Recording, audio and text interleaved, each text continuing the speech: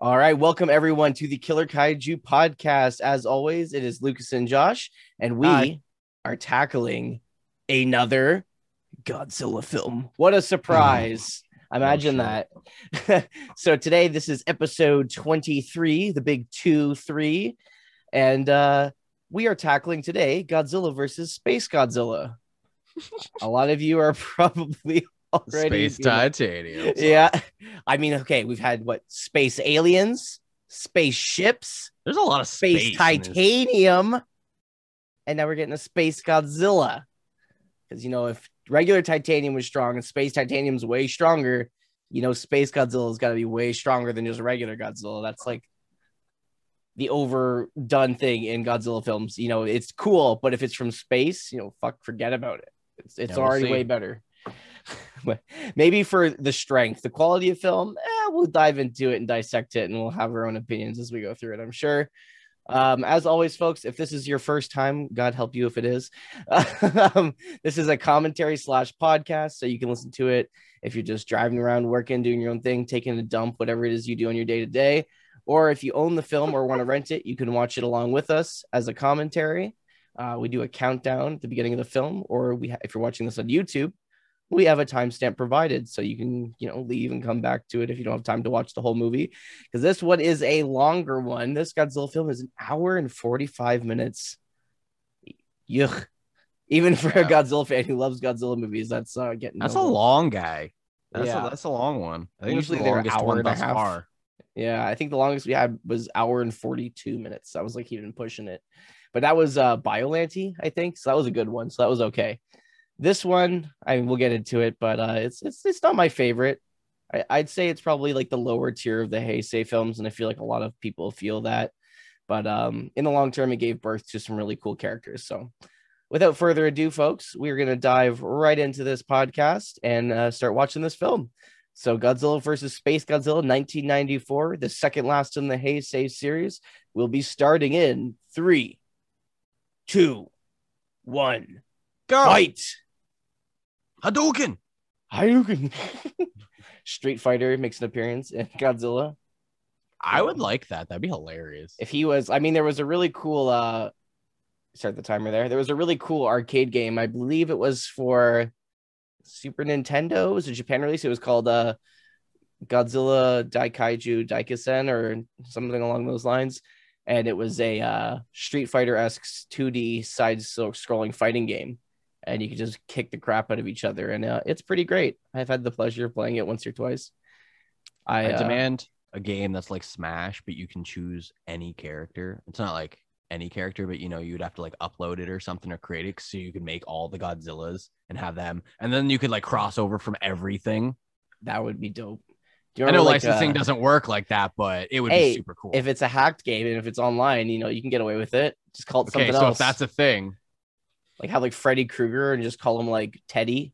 yeah, like you could literally have like Jason, call horror him Mason movie people. You could Voorhees. have like true crime people. You could have like celebrities, like celebrity Godzilla versus deathmatch Tommy versus Lee. yeah, exactly. That's classic. So I don't know what happens with these films, because so far the Heisei films have had good practical effects, Hot good tub. effects over it all. This one, I think it takes a turn for the worse. But this film I very much forgive, just because it's right before one of the better Godzilla movies. So like in a way, this is just kind of like that like annoying shit you got to go through to get into somewhere you like. You know what I mean? So like if you're waiting in line to get on like the coolest roller coaster ever, this is the line. So like you're sitting in line, you're looking at the coaster like, oh, I can't wait till that shit happens. But you're kind of just stuck going through it anyway, so you can see where it all goes. And then you get to the big kahuna, the big roller coaster, and you get on and you're ready to go. That's kind of how I describe this film, in my own personal opinion. This robot's got a dick. Exactly. So there's a mecha in this movie, as we can tell already. It's not Mecha Godzilla though, and I think it has a lot to do with they didn't want to oversaturate it with Godzilla, Because if there was Mecha Godzilla in this, it'd be Godzilla, Little Godzilla, who we got introduced to in the last one, Space Godzilla, and Mecha Godzilla. That's a lot of Godzillas for one movie. It's So like a Power Rangers Zord, whatever. Yeah, I think we're starting to look more along the lines of like mechs and Megazords. It very much looks like a Megazord of some sort. That's for sure.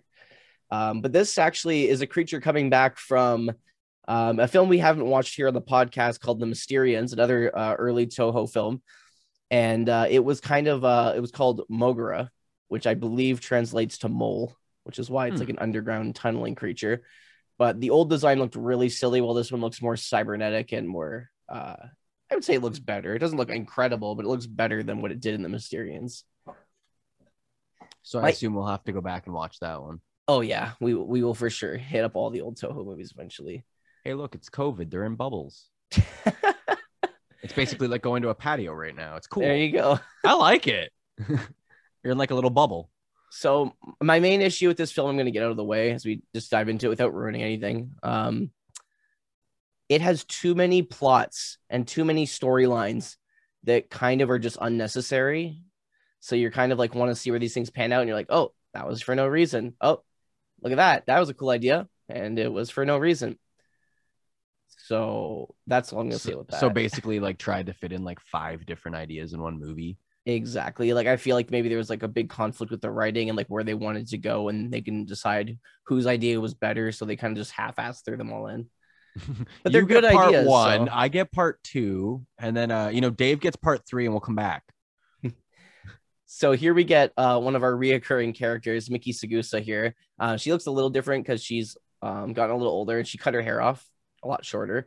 I believe when she made her debut in Biollante, she had longer hair, and I think it got shorter every film, surprisingly. And she played the daughter, right, of the scientist? In Biollante, she was the telepathic one who like fought Godzilla. Okay, that's the one I was thinking of. Yeah. So essentially what they're going for here, this is like G-Force talking to her, saying that they have some Project T in mind, I guess, which is like their way of dealing with Godzilla. Mothra. And they want to use one of the... This is the only shot of Mothra I think we get in this entire film. I like it. So they're trying to explore and explain how this creature that we're going to be fighting is kind of created. If you remember in Godzilla Mothra, The Battle for Earth, the second last film we watched, at the end, Mothra did exactly that. She flew off into space and she was carrying Godzilla cells in her cells and spreading them into space as she flew up. And a similar ending. This guy's dance moves, though, easily almost rivals. Was it Crispin Glover? That's his name, I believe, in Friday the 13th Part 4. I've got nothing to worry about. Woo! As soon as the character says that, you know that they're gonna have something to worry about soon. But they still dance better than me, my friend. Yep. So that opening scene, obviously, they were talking about Project T. That's the whole idea. They're trying to get the ESP, the telekinesis students to do. But Miki said that she doesn't want any of her students to do it because it would be too dangerous for them. So she's going to do it. So that's kind of that worst plot started. And here we get our second plot started, where we get these two, I guess these are our main protagonists of this film. They're the two guys from G-Force who are sent to this island. G-Force. Essentially. The Ginyu Force? G-Force. That's the Ginyu Force, man. It's Dragon Ball. I mean, I think shit. Was it? When did Dragon Ball come out? I don't know. But I always think about the Ginyu Force. Also, it isn't an episode unless if I reference Dragon Ball Z. I know, always. That was quick. Okay, I'm sorry. All these movies have little references from different things, right? So like I like picking them out, and for some reason always makes me think of Dragon Ball. So depending on when Dragon Ball introduced their G-Force, they came out in 1984 to 1995 was the original run of Dragon Ball, and G-Force and Godzilla wasn't done until 93 because that was when they had to redo it in Godzilla versus Mechagodzilla. So because the military didn't want them working with them and them being displayed as essentially kind of baddish guys and careless, they were a little pissed. You've seen Predator, right? Like the original with Arnold Schwarzenegger. Oh yeah, of course. And it was supposed to be Jean Claude, dude. And he was he looks like a giant set or check out the suit. Look up the original Predator suit. It's not the same. No, yeah, no, hell no. It's so weird. Do you remember the scene when the scorpion is crawling on him and the guy's like, don't move, and he goes to stab him and he stabs the scorpion? Yep. This is a direct reference from that. It's a spider, but just showing their little love for American films there.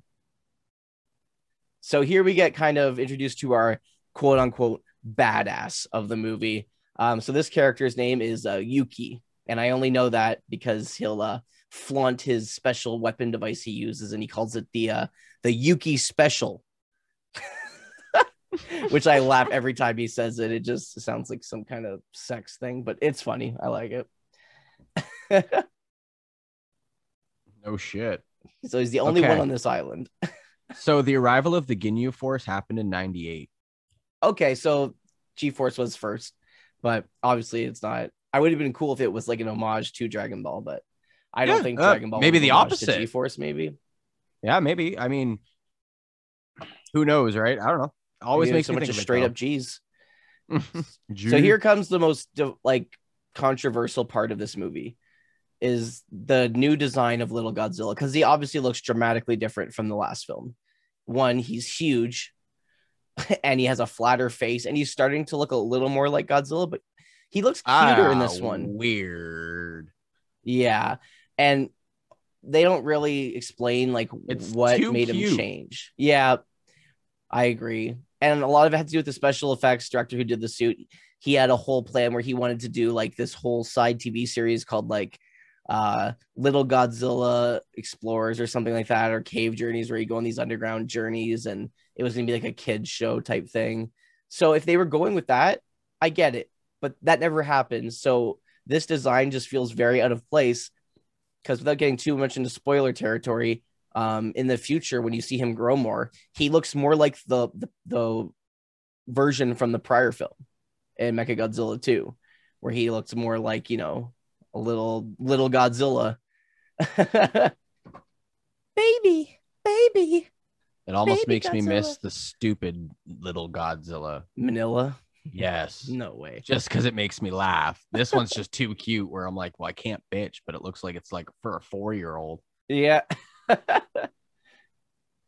So here we get look at that. We get some American actors in this film.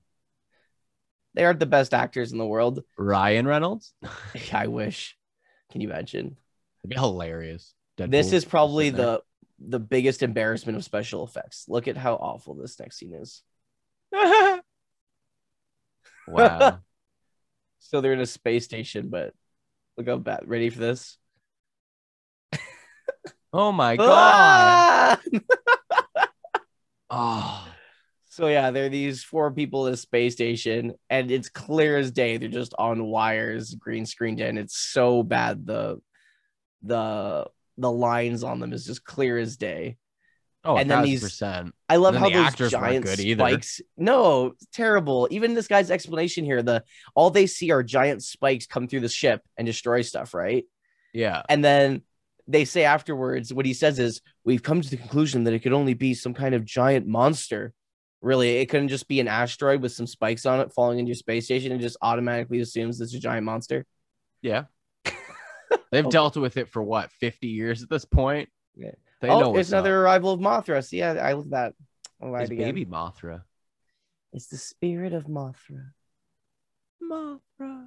I was at work and we had a shipment come in boxes, and I opened up the box and a giant moth flew out, and we had to kill it because we sell like clothing and stuff in our store. And I was trying to summon it by singing the Mothra song, and everyone looked at me like I was crazy. Good time. Caught it. Taking it home. New pet. Right?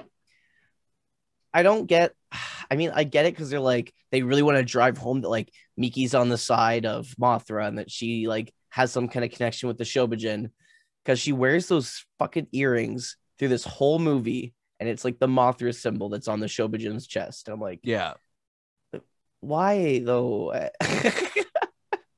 Is it, they never explain what the earrings do? Is it some kind of like ample energy so she can connect with them through her telepathic link? Or so like if we buy those and wear them, does it work for us? That's what I want to know. Let's get on it. Now we're watching Holes. There you go. I like this guy over here. I forget his name off the top of my head, but He just bitches the whole time about the place, and he's like, "What are we doing? Why is this happening? Why are we here?" That's literally Sounds like me. Yeah. I feel like we relate to him the most. Sand in his mouth and shit. Sounds terrible. The worst of the worst. G-Force. Can you? G-Force. I think the main fall of this movie is that it was Kensho Yamashita's first directorial debut, I believe, and one and only time he ever directed. He was the first assistant director for Terror of Mechagodzilla, which is a good film, but usually the assistant directors are just kind of the person who's like the bitch boy of the director. You know, they're like, do this, keep these people on track, make sure you do that. And then they go, okay. And then they go and they're like, stop doing this, stop doing that, give me a coffee. Exactly. And then he was second assistant director for 3 other films and Return of Godzilla, which was the first in the Heisei series.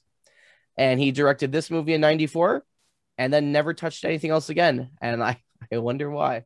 Well, this came out in 94. Yeah, this is a 94 movie. The year I was born, baby. Yeah, which is, I know, I hold 26 years old. Godzilla versus Destroya, the next film, I hold it in high esteem because it was the year I was born. Oh, look at us go. So, I like that.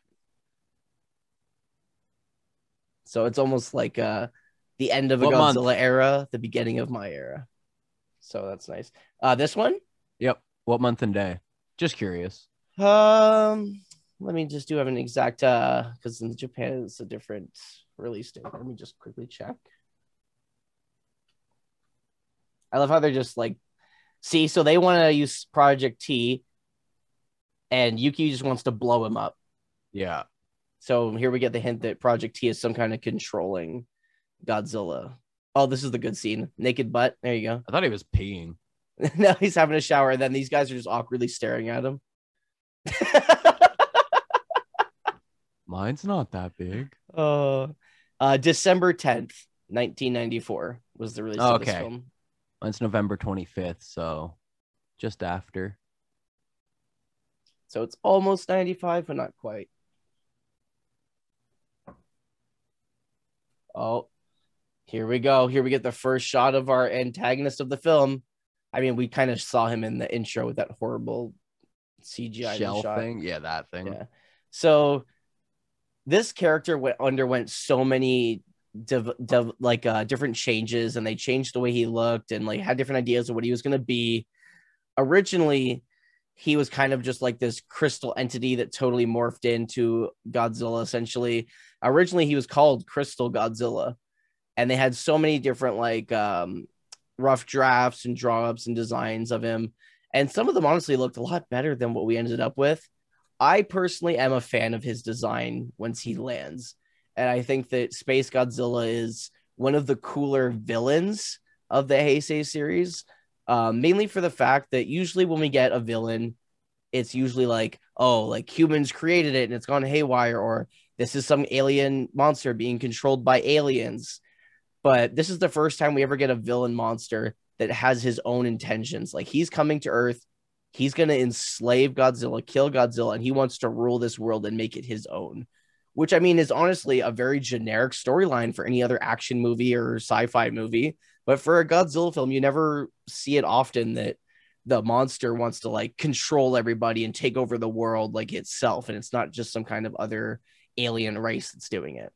Yeah. So I find it really gives him this kind of cool, almost like intimidating factor to him that he's able to just kind of come in and wreck house if he wants to. So now we get troublemakers. So Miki Sagusa and the other runners of Project T are arriving now. Probably going to bitch out Yuki for being like, you want to kill this bitch? We need him. Don't you dare. We've got this giant unknown force coming to Earth, and we need Godzilla to stop him because we sure as hell can't. Well, at least they're going to try. But we all know that the humans never really succeed. So. Is it? I like this one too.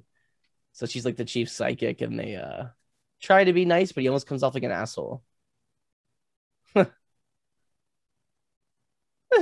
He asks a genuine question, but she's all like, I don't think you'd understand. You only want to kill him. And he's like awkward and pulls his hand back.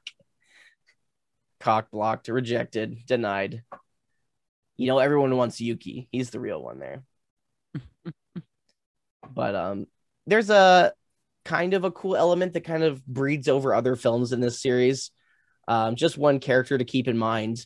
If you remember Godzilla versus Biollante, the one head of the Godzilla Defense Force, he talked shit to Godzilla with the rocket launcher and then got taken down in the building. Yeah, his character kind of his story ties into this film a little bit, so it's something to keep in mind when watching this. At some point, it'll pop up. Oh, here we go. Get those dope helmets that look a lot less like Star Wars helmets, but now they have like now they look like a master ball. Yeah, so they look some kind of like, I was thinking like they look like something out of like Power Rangers, like a Power Ranger helmet or something. So, yeah, race car helmet or a speed racer. Speed racer, 100% speed racer. Jesus, Mogra is something else. Just, and it's even funnier too because obviously in the Mysterians they called him Mogra because he's like a mole. That was kind of the whole thing.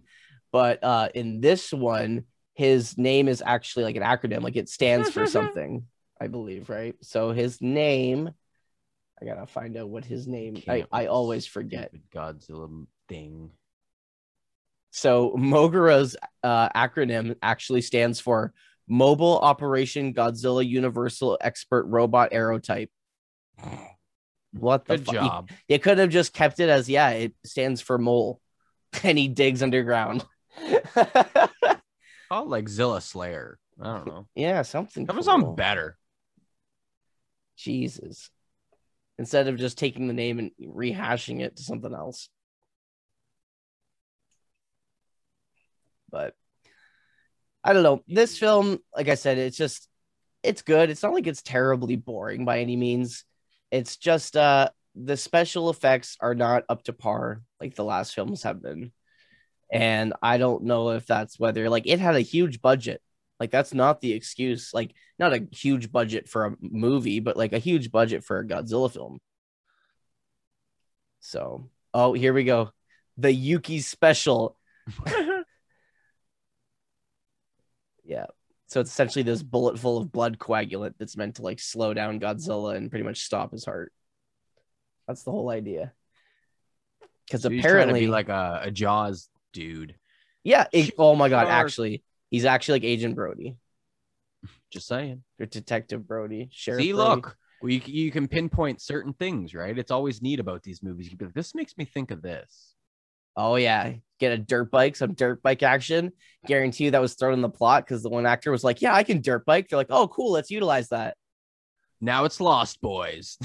Oh, here we go. That's another movie we should watch. A good film.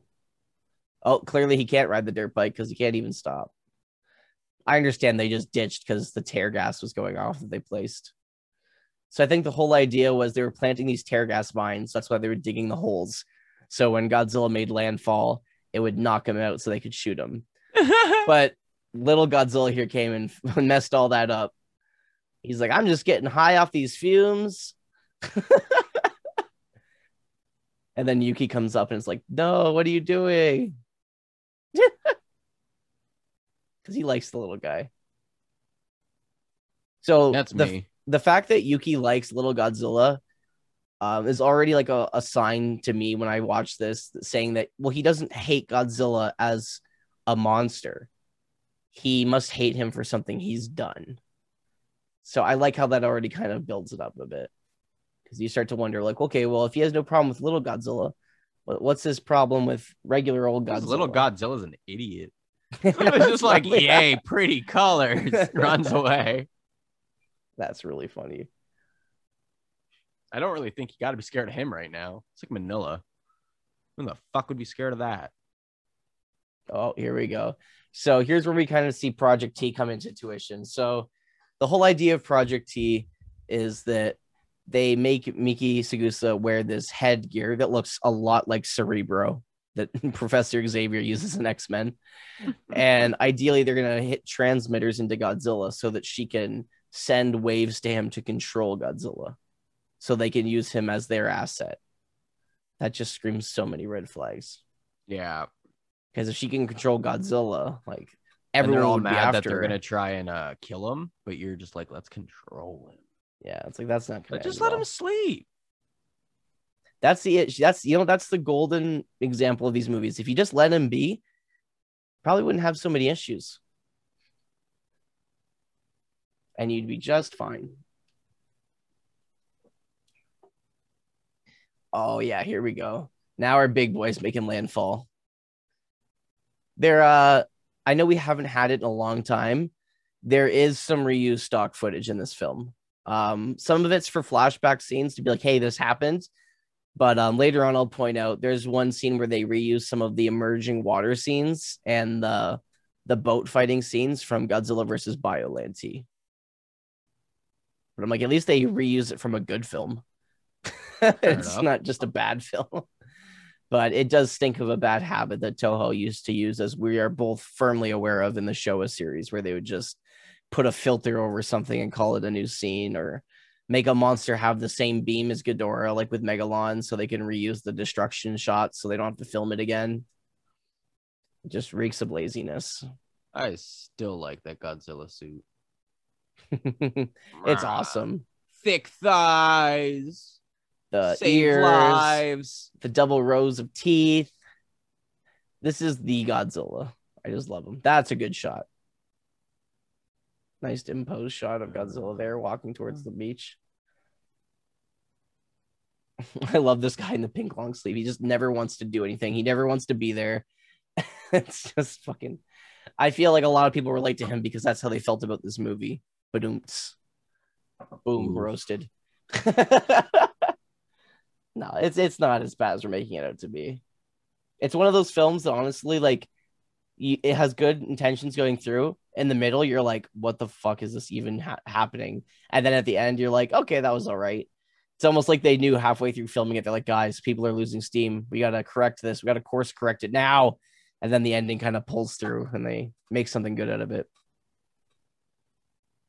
Yuki's like, I'm ready. I'm going to blow this motherfucker sky high. Got his little detonator out. He's got his super tiny Incognitas binoculars. I still want one of those Godzilla hats that they wear. That's so awesome. The G-Force hats.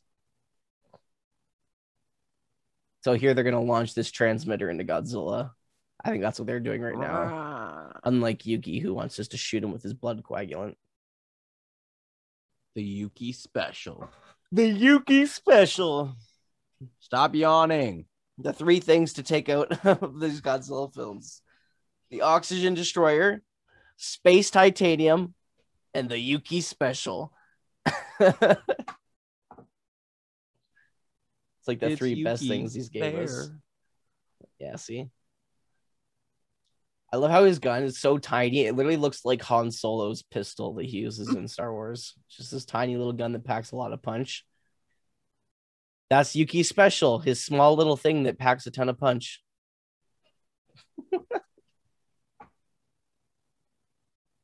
Yeah, let's get that dirt bike going. Because dirt biking at Godzilla, that's real smart. I know it's just because of the suit. It's not anything they intended to do. But when he roars or moves his head, his neck flab, well, it's where it's not stitched in. His neck moves. But it almost looks like he has loose skin. I kind of like it. It adds like a little bit of like unintentional realism to him that makes him look more fleshed out, pun intended. He's gonna have super sandy feet. No, he's gonna have sand in his ass crack forever. Sounds awful. Yeah, so it's funny, they talk about a weak spot on Godzilla where he's gonna shoot his Yuki special bullet. It's in his armpit. I'm like, all those times in the past when the military was shooting him and they hit him all over, like, you're telling me not once to hit him in the armpit? Do you know that if you were to get punched in the armpit hard enough, you'd shit yourself? That is, I wish, true. It's completely false. I don't know, man. One, I've done it to somebody. Nothing happened. And it has been debunked, I believe, on not Mythbusters, but one of those similar channels. Well, let me punch you in the armpit and we will find this and we'll out. Talk about it on the next episode. Science. We'll find out. So Lucas comes up. So it worked. Should have worn my brown pants. Ew.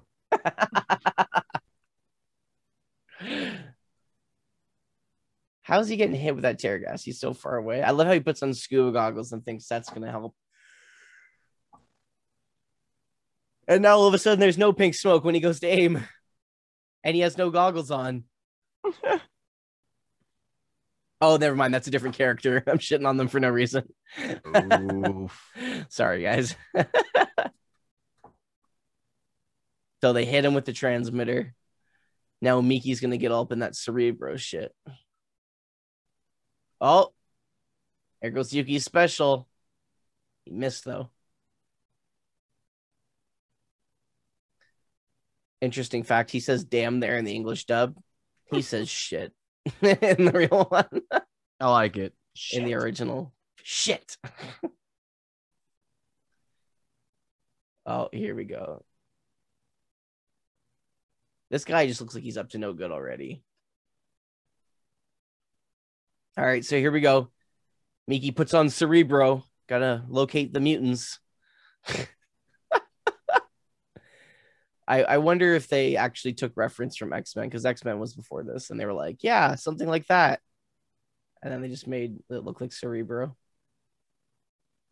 I just picture Patrick Stewart wearing it. There you go. Something about this guy just screams like James Bond villain. I'm telling you.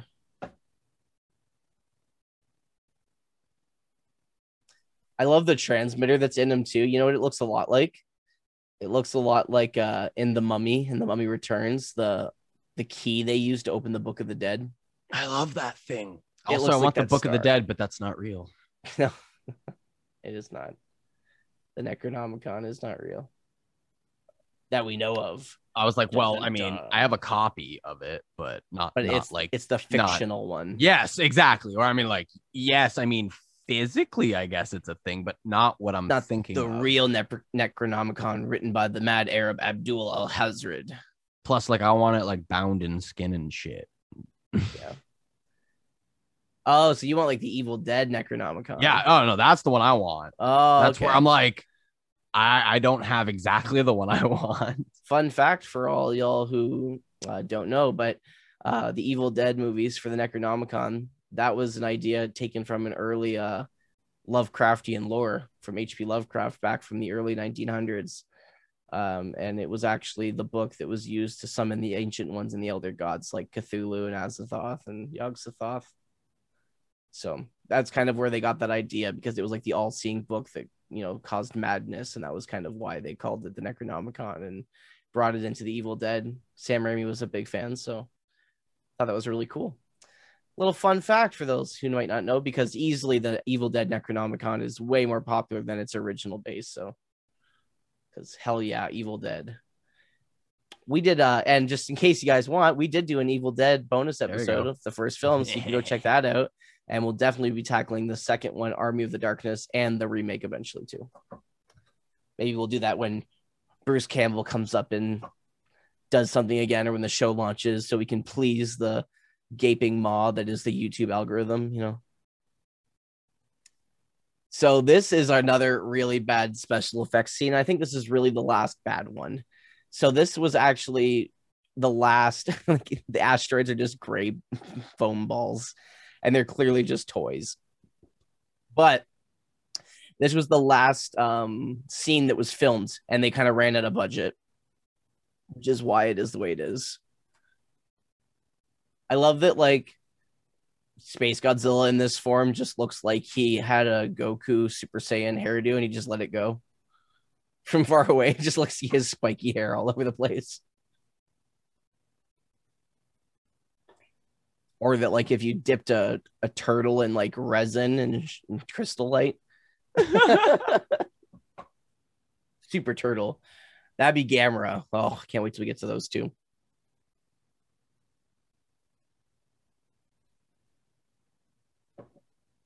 The flying turtle that knows no bounds. Yeah, I don't know. I like the idea that with Mogura, they're inside him. Like, kind of like the whole Power Ranger-esque, like, Super Sentai kind of thing. But I am agreeing with you. I'm not a big fan of the design by any means. It's weird. Yeah, it's It just kind not of as looks like pleasing. all of this looks like Power Rangers episode. Yeah, yeah. Same with Space Godzilla. He doesn't look like a normal Godzilla kaiju. He looks like a like a TV show kaiju, like for Ultraman or like Power Rangers. Like that's what he looks like, 100%. Oh, here we go. So Godzilla's mental strain is overpowering Miki's here, and this is how you know this guy's up to no good. Amplify the signal, and then he just puts it even farther up, and then fries Miki and just zaps her. How wooed! Could have just killed her. That was their only hope. All right, this guy's up to no good. Some doctor he is. He doesn't know what the hell he's doing. Which this is where we start to bleed into our third plot. You know, that's my issue. Like this Space Godzilla, there's like they're trying to do Project T. You got the Yuki's special plan. You got the team, Project M, Project Mogura. There's all these different ways that are going on. Like they should have just stuck with two. And then, not to complicate those all three things, there's one more plot that's going on too that gets tossed in for no reason. Another one? Yep. Yes. It's just a lot.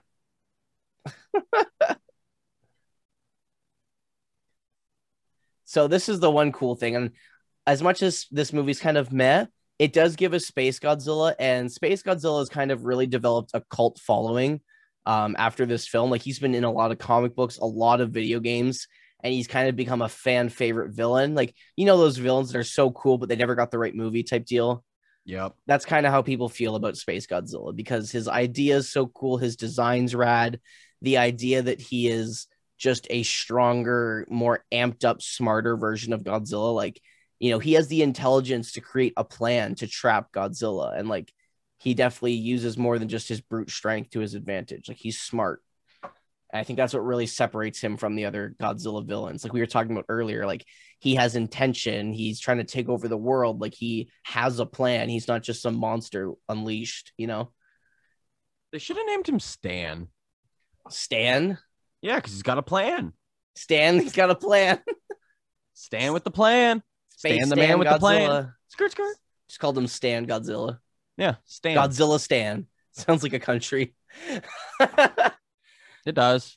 Or like a theme park. Yeah, Godzilla Stan. In like Vietnam, maybe. I don't know. Just some like Eastern country, maybe, or somewhere. Yeah, I don't know. Fuck, when I it. made like roller coaster parks, I called it like Joshville. So like, I mean, that sounds way better than mine. You know, like, yeah, I'm not creative, so like that sounds at least way better than my ideas. It's funny. I have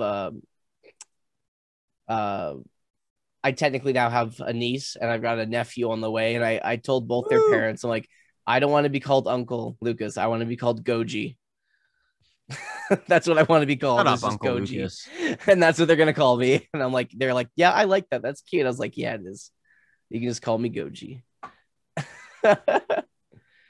Oh, you're a dork. I know, right? I love the music for this one. A lot of people like didn't like the score, but I really enjoy the Space Godzilla theme, which we just got a little tinkle of there. That there we go. Now we get to see Space Godzilla in his actual form, not his crystal light form. Now there was a lot of issues with this suit. Obviously, there's a lot to it with the big shoulder spikes, and he's a lot thicker than Godzilla is. So you never really see Space Godzilla walking. He's kind of always levitating or like sliding, or you just see the top half. So, which I think totally was like the build into his character. You notice anything about his face? Looks like Godzilla, kind of. Yeah. Yeah, he looks exactly like Godzilla, but he's got some extra fangs on the side of his face that kind of come out of the side. Yeah. If you recognize that, that's a facial feature from Biollante. Oh. So I was thinking of that other Godzilla that you showed me of him just doing the damage where his mouth like unhinges. Oh, Shin Godzilla. That one. Yeah. Which, such a good design. We'll get that eventually. That's a great design. Yes, 10 out of 10. But that's what it made me think of, because it like that one, when it opens up its mouth, it has like, teeth that kind of come out. Yeah. I do love this design for Space Godzilla here. And you can tell here little Godzilla is trying to be like, hey, I recognize you. You're like my dad, kind of. Nobody. I would not trust this man. I like how Space Godzilla raises the crystals out of the ground and he kind of like conducts energy from them, kind of like a Super Saiyan boost, and he can kind of like get stronger. And he kind of turns the whole world into like his own like palace by like raising these crystals. This is like the uncle Godzilla from The Lion King. Mufasa, exactly, like Scar. Scar, yes, that's it. Yeah, I 100% agree. That's actually really funny. But going back to his fangs on the side of his face, a lot of people might recognize that from Biollante. Biollante also had those fangs at the side of her head. And we'll dive into, I think they get into it about halfway through the film unnecessarily. It's totally unnecessary, but I hate the shoulders. They explain how Space Godzilla, I like the shoulders.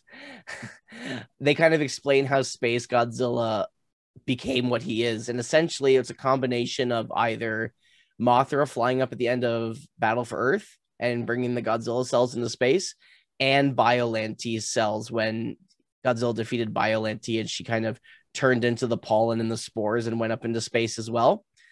Essentially what happened is both those spores got sucked into a black hole and shot out the other side of the white hole and kind of formed Space Godzilla.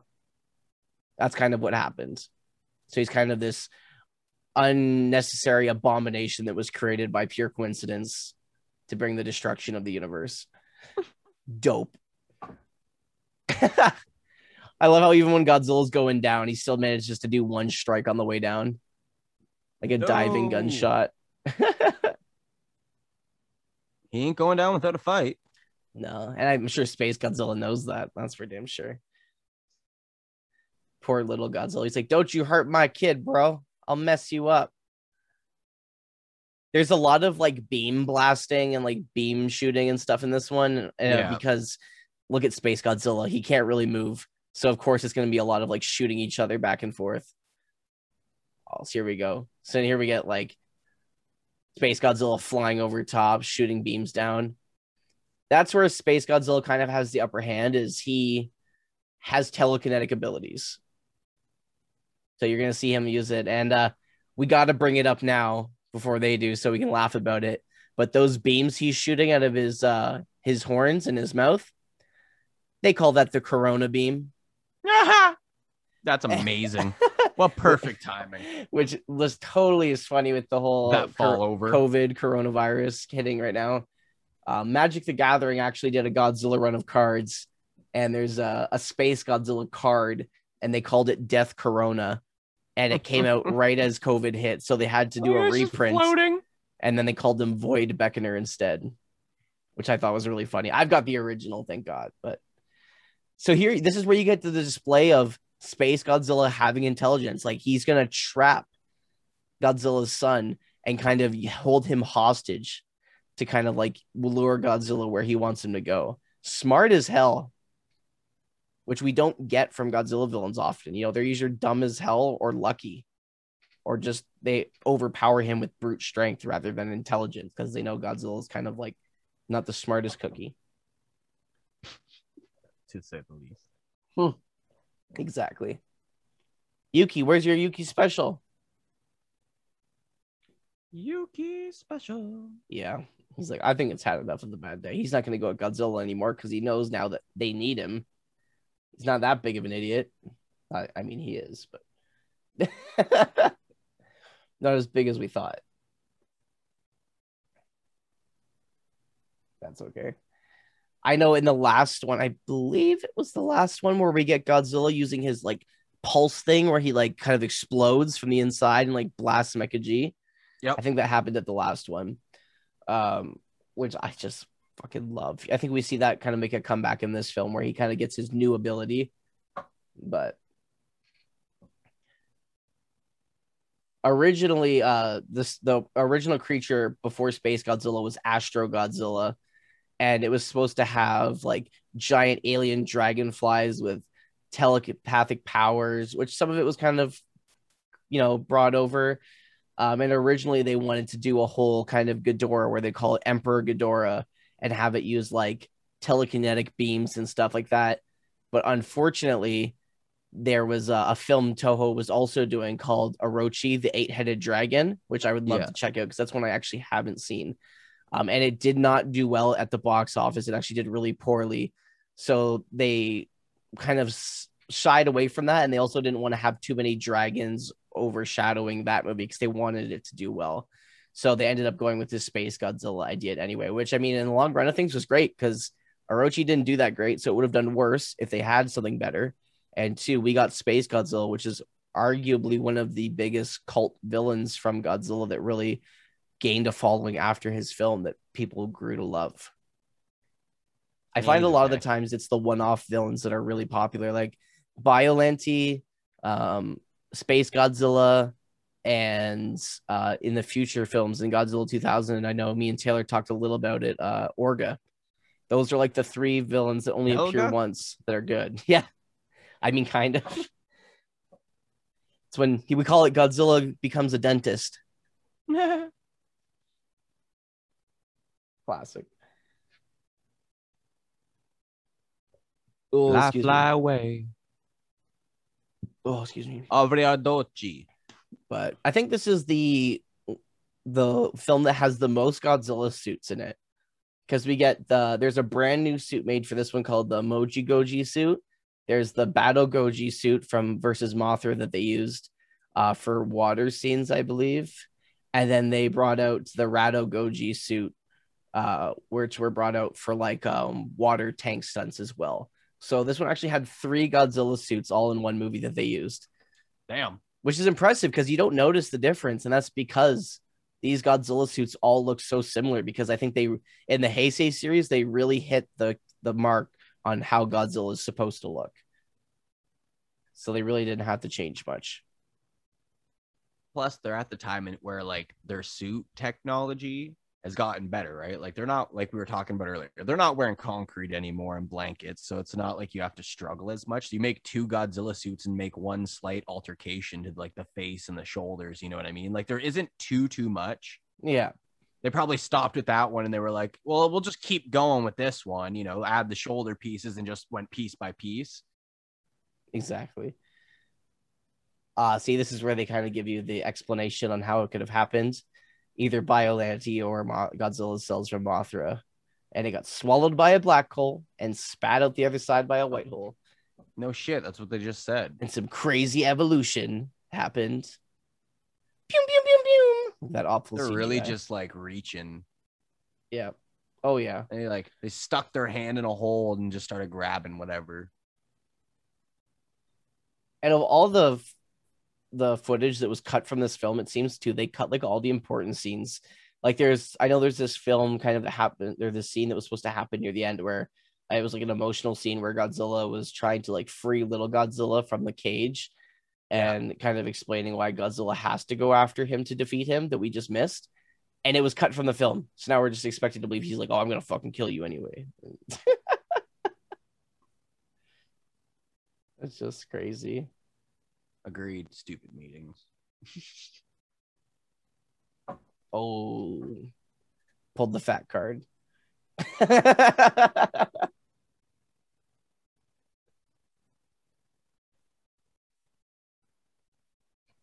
So originally, I know a lot of people blame the rushed production of this film for its quality and what it was like.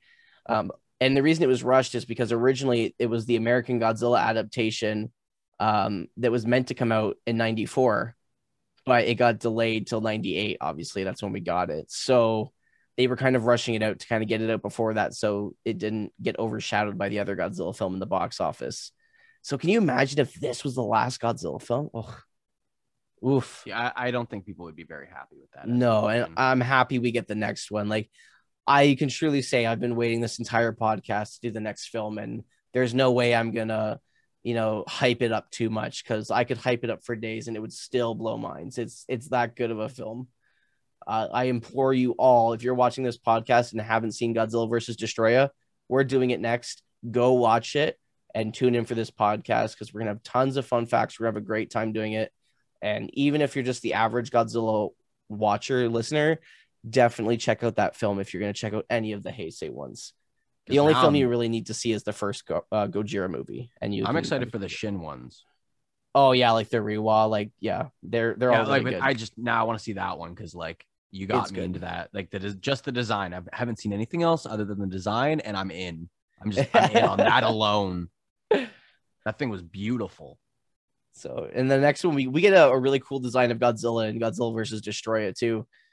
Yeah, in my opinion, underneath Godzilla Shin, like Shin Godzilla's design for how dangerous it is, but it's pretty up to par with how destructive he can be. So I'm very excited for that. Plus, as someone who, like being you, who just watched all of these Godzilla films, Godzilla versus Destroya is a very good cultivative film, bringing in everything that's happened and really setting the bar high as fuck for films coming after it. That I really don't think until Shin Godzilla we ever hit again. So, well, I guess we'll have to see on that one because I mean, you hyped up Biollante, and I did enjoy that one. So that's where I'm like, we'll see. Yeah, Biollante. If I was to say Godzilla versus Destroya is 100, like out of 100, Biollante would be like a 75. Okay. Because like I did really enjoy that one. I liked the design, like the overall movie was more dark and definitely up more my alley. But yeah, I liked that one. When I hear people talk about their favorite Godzilla films, whether it be a friend, a fan, or someone ranking it, one of the three are always in number one spot, and that's Gojira, the original, Shin Godzilla, or Godzilla versus Destroya. It's always one of the three that are like the top, or they are the top three. Oh, dicks. It's easily like the final chapter. Oh, so here we get, remember I was like, hey, there's that fourth super confusing, unnecessary plot point. Yep. That has no reason at all. That would be this. So you remember that crazy doctor who was pulling all that stupid shit? Yep. He was a spy for none other than the Yakuza. The G-Force. So they're essentially just going to throw the Japanese mafia, the Yakuza, into this storyline for absolutely no reason at all. This is the big flaw, in my opinion, in this film. I think it's very unnecessary. Because they go kidnap Miki, because obviously they want to use her to control Godzilla and have power over the rest of the country. Conquer the world, some might say. But why? That could have been a whole film on its own. It doesn't need to be in this film. I shoved way too many things in one movie. Yeah. Because now, right? Because Project T failed. Yuki Special failed. So what does Yuki do? Well, now he goes and he's flying Mogura, and he's going to be on Project M. Okay, cool. So the new plan is Project M. They're going to beat Godzilla with Mogura. Oh, well, just kidding. Now the Yakuza is taking Miki. Here we go. So here's that plot that comes back here. So this girl here, her brother was the one who went down in the building with the rocket launcher, our character from Biollante. And that was Yuki's best friend. So he kind of wants revenge on that Godzilla for that reason, because he took his best friend from him. So that's why he has the hate towards Godzilla and not little Godzilla, because little Godzilla clearly didn't. There we go. So Miki's being brought to the Yakuza. I honestly think the only reason this was included is so they could have two things. One, some kind of cool shootout sequence so they can have guns and like James Bond-esque military shit that we kind of got introduced to in Biollante. And I think the other half of it, as we'll see, is kind of getting to show what else Miki can do with her powers. That's it. And I think that could have been much more better done in its own movie. It didn't need to be in this film by any means. I just feel like it kind of halts the plot and it loses interest. Like, when was the last time Space Godzilla was mentioned? Like, he's a top threat. He should be talked about right now. But instead we get these idiots going into a sewer to go rescue Miki for no reason. Because some lowlives want to take her and use her to conquer the world. That'll be pointless when Space Godzilla is destroying it all. Yeah, that's fair. That's fair. Over.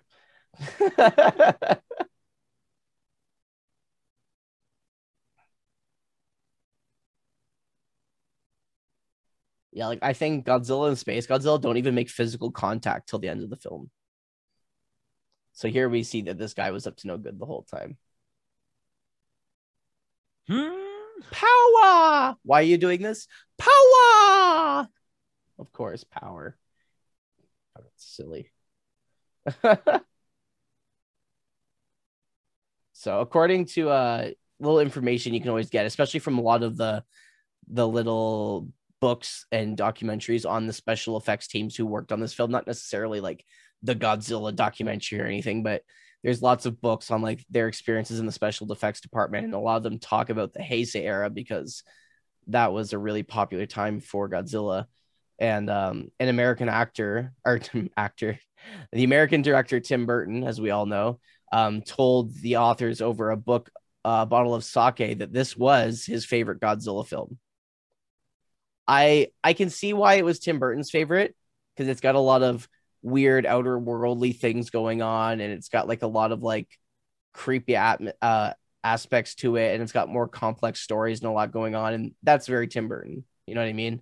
Yeah. And like the whole idea of like using a thing to mind control Godzilla, that seems right up his alley. Well, like the next one would seem more like Ridley Scott or like Paul W.S. Anderson's favorite film, with it being like super action packed with lots of like high stakes, lots of like ticking clock kind of moments. So it's interesting that he likes this one. Arcade. Yeah, this is literally you and me. That's me. And you're the one's like, come on, one more. I just got to win a doll for my young one. Really, it's just for you. Reach behind the machine and tighten the grip. Exactly. See, he knows. Things are rigged.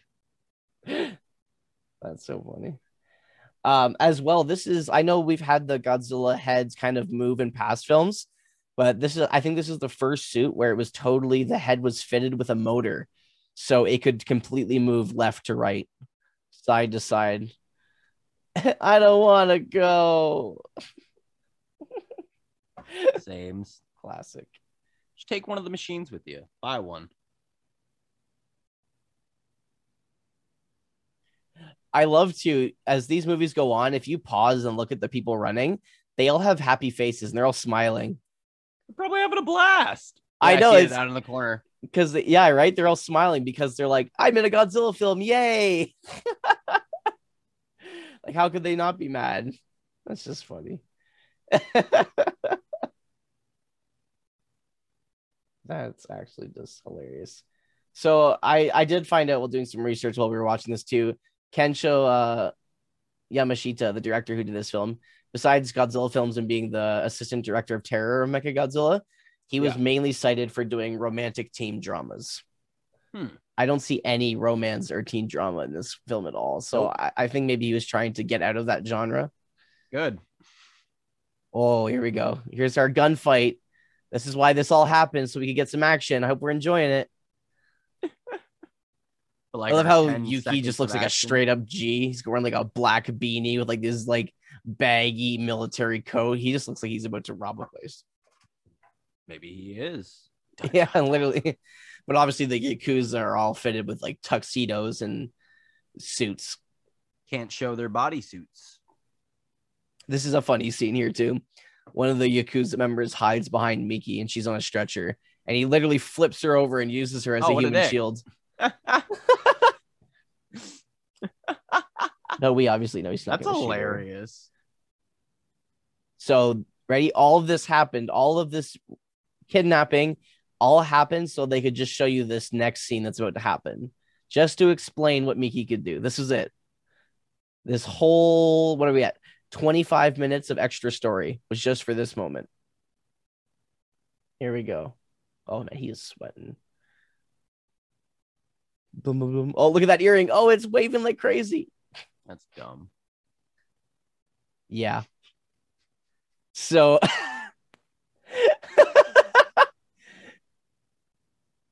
Miki raises the bed so he can shoot the guy behind it in the leg. So that was all done just to show that she has telekinesis powers. So not only can she communicate through her mind, but she can also move physical objects.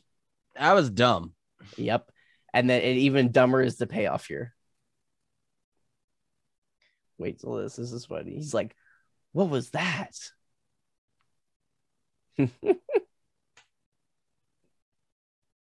Yeah, I'd probably be asking the same thing. Not even gonna lie. Telly what?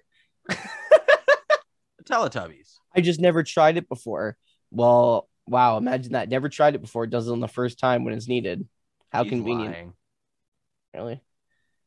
She uses it all the time to get what she wants. Touche. This guy's just having a seizure over here. God, this movie is something else. But literally, like these past 25 minutes and like a little bit more, you can completely cut out of this film, drop the time to like an hour and 15 minutes, and it's a better film. We get this mad scientist. He's just fucking. What time are we at now? Oh, we're sitting at least over halfway. Yes, we're at an hour. Holy crap. So there's 45 minutes left. Like we could have cut out most of that. You know what I mean? Why is this happening? Because you meddling with science beyond your comprehension, sir. That's why it's happening. So, do you think it's a good idea to make Yuki pilot Mogura? I don't think he's the order following guy they would want in the lead position of piloting Mogura. Oh, most likely not. No. Now you can't even find Yuki. Already red flags all over the place.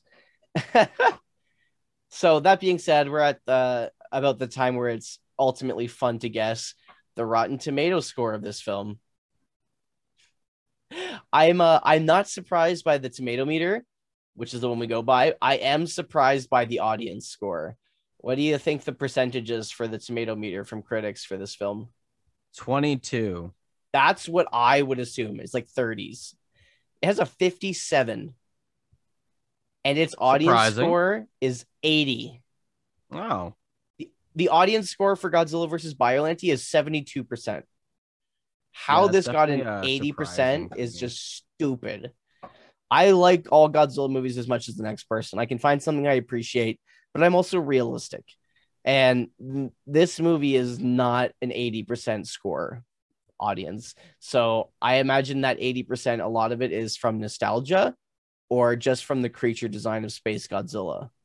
Because the story is, most of the time the story doesn't matter, but the story is just redundant in this one. Like, not only is it just silly, it's just not necessary. It's just been dragging on. Yeah, you know what I mean? Like, the first half of this film and the second half are good. And that's why I said, remember, I was like, in the middle, it kind of just gets lost. And it's like, why are we watching this? I totally feel that. Like, I was really into it, and then about halfway, I'm like, I'm bored now. Yeah. And I'm kind of just watching because I'm like, all right, some good shit will happen eventually. Yeah, and like we're almost at the turnaround point here. Like, now that the Yakuza storyline's done with, it's really once Yuki hops in the Mogura where it kind of gets back on pace of what you thought the film was going to be. I think it definitely had a problem with conflicting writers and directors for sure, because it almost feels like the whole theatrical Justice League scenario where Zack Snyder left halfway through and then Joss Whedon came in and directed it. And the film felt like it was directed by two directors. Yeah. And it had two different tones. That's exactly how this movie feels. So here we go. He's like, stop fooling around. Get your helmets on. Let's go. You're piloting the Mogura. Let's go.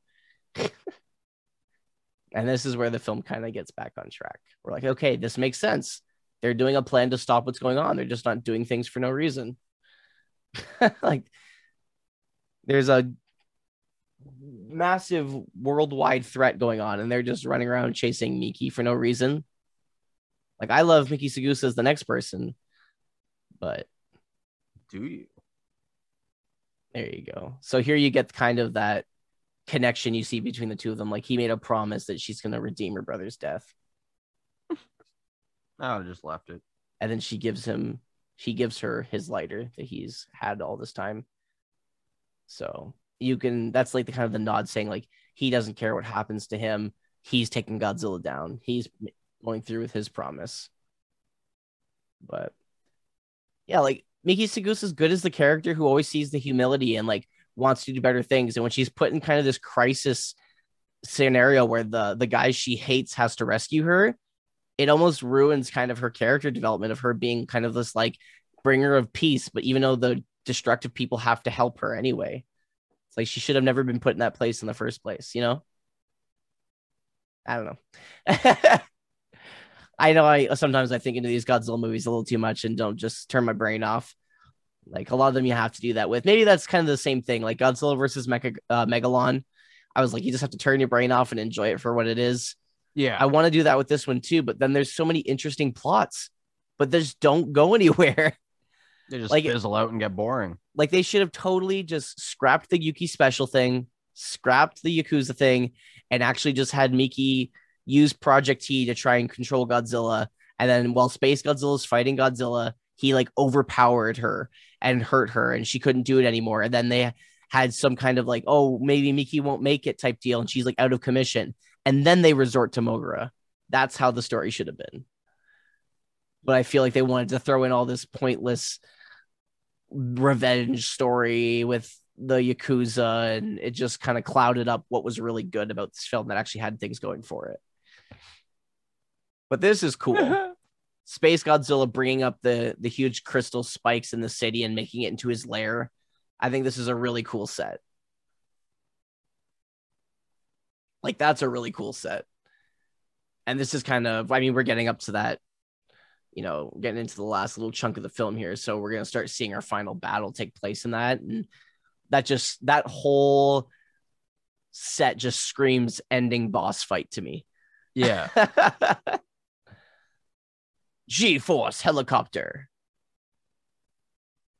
So here, like that shot, that's a Biollante shot. All of this footage, that's Biollante and Godzilla versus Biollante. This is where all the stock footage is used from. Yeah. Yeah, I remember this scene. And the boats looking super realistic. RC boat. Yep. I do like how they started using the RC boats and helicopters in the Heisei series. They just look a lot better than the strings, that's for sure. And the little miniatures just being tugged around, and because they're more of a grounded place. I'd have to agree. And that's pretty much the end of the stock footage there. Thank goodness.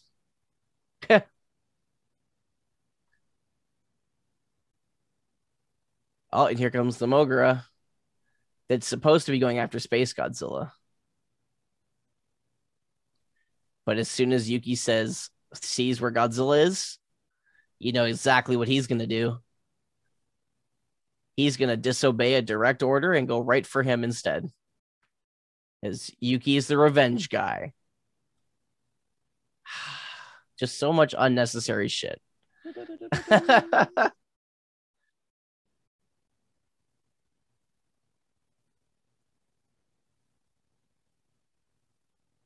Not to mention, if Godzilla couldn't beat Space Godzilla, what makes you think Mogura is going to? You're going to need his help, bro. Help? What is help? Yeah. Ooh, the matte lines are really rough on that. They didn't match the filters right. That one's a little better. Rawr. Just push the shipping container over. Yeah. Fucking destroy it all.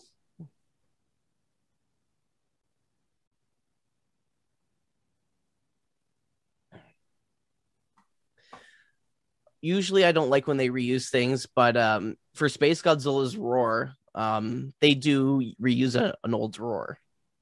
They actually, if you remember, you'll probably hear it when you hear him roar next time, but they actually just used Gigan's roar and they just pitched it down. So that's why it's like slower and like more lower in tone, but it's a lot similar to Gigan's cackle where he goes almost sounds like snails down a chalkboard with a laser. But that tuned down.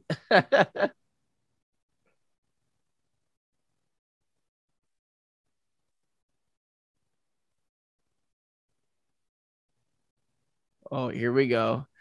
So now that Godzilla's officially made landfall, he's heading right for Space Godzilla, obviously.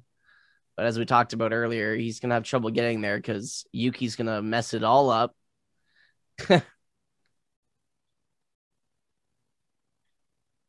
So, and this one does have I don't know if you noticed, this one has a lot more of a lighter feeling than the last film. Yeah. Like I thought the last one was a lot darker.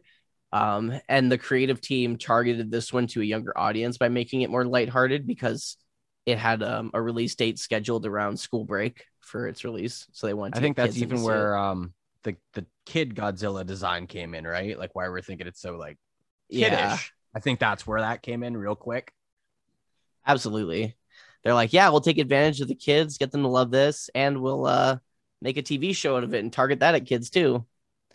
Damn right. You notice how there's the little notepad in the background that just says battle, and it's like LED lights it's just flashing. It still looks like it says different ball. things. There you go. So Yuki's whole revenge plot completely pointless. Why? Because even when he went to take his revenge on Godzilla, they just knock him out anyway. All this could have been completely ignored. I don't know. I feel like the actor who played Yuki was really popular at the time, so they wanted to. He was like an action star, so they wanted to really give him like a badass kind of role where he kind of seemed rebellious. I guess I don't know. I'm just spitballing there, but oh, it's such a cool set. I love Space Godzilla's design. It's just dope. I really do like the it. Shoulders. Yeah, they look like giant like nipples, like really pointy nipples. I'm just not a fan, man. Just doesn't look right. It's all right. You might get your wish and see them obliterated later. So he's like the Roy of this franchise. He's like the Roy of this franchise. That's not Moguera. No, that's Space Godzilla. Okay. Oh, that's so funny. Because like the other dude doesn't even look like him.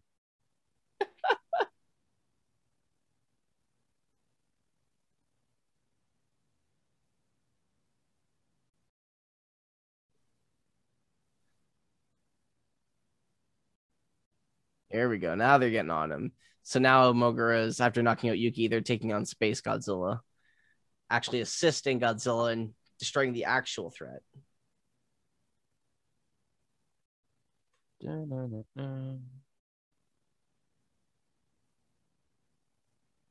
Yeah. I feel like there's just a lot of non-contact fighting in this. Like Moguera uses a lot of laser beams. Space Godzilla doesn't really walk, uses beams and telekinesis.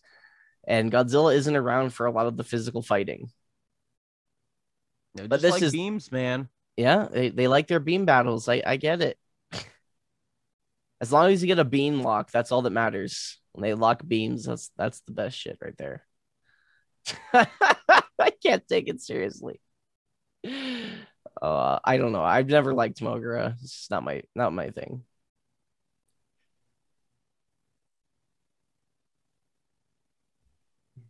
There you go. Now you're fighting some power here. That's a pretty cool shot. Hell yeah. What do you mean you did it? You just hit him once. It's not like you took him out or anything.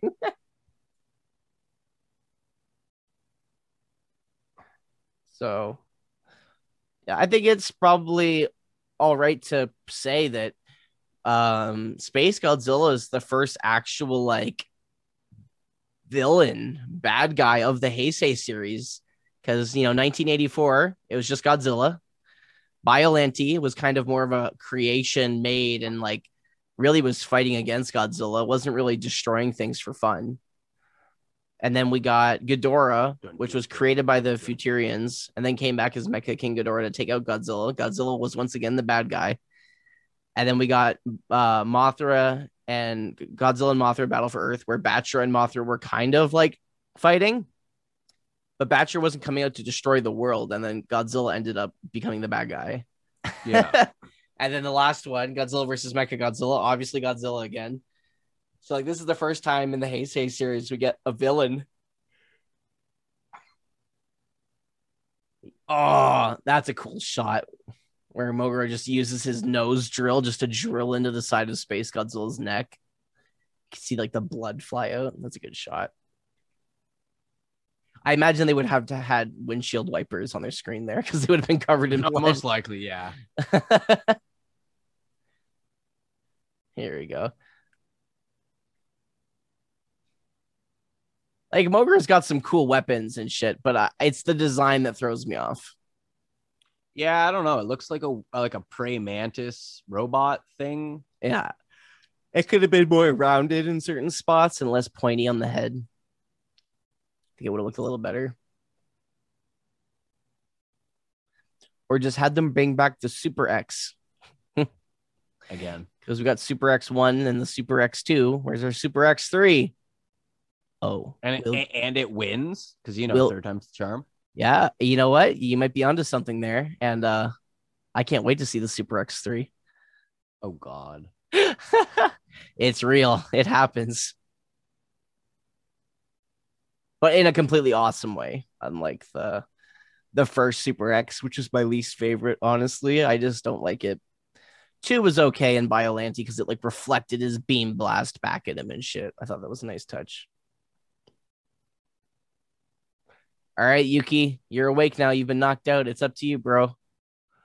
Everyone else is down.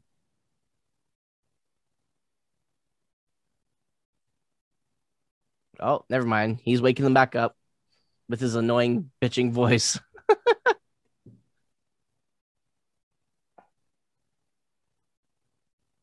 All right.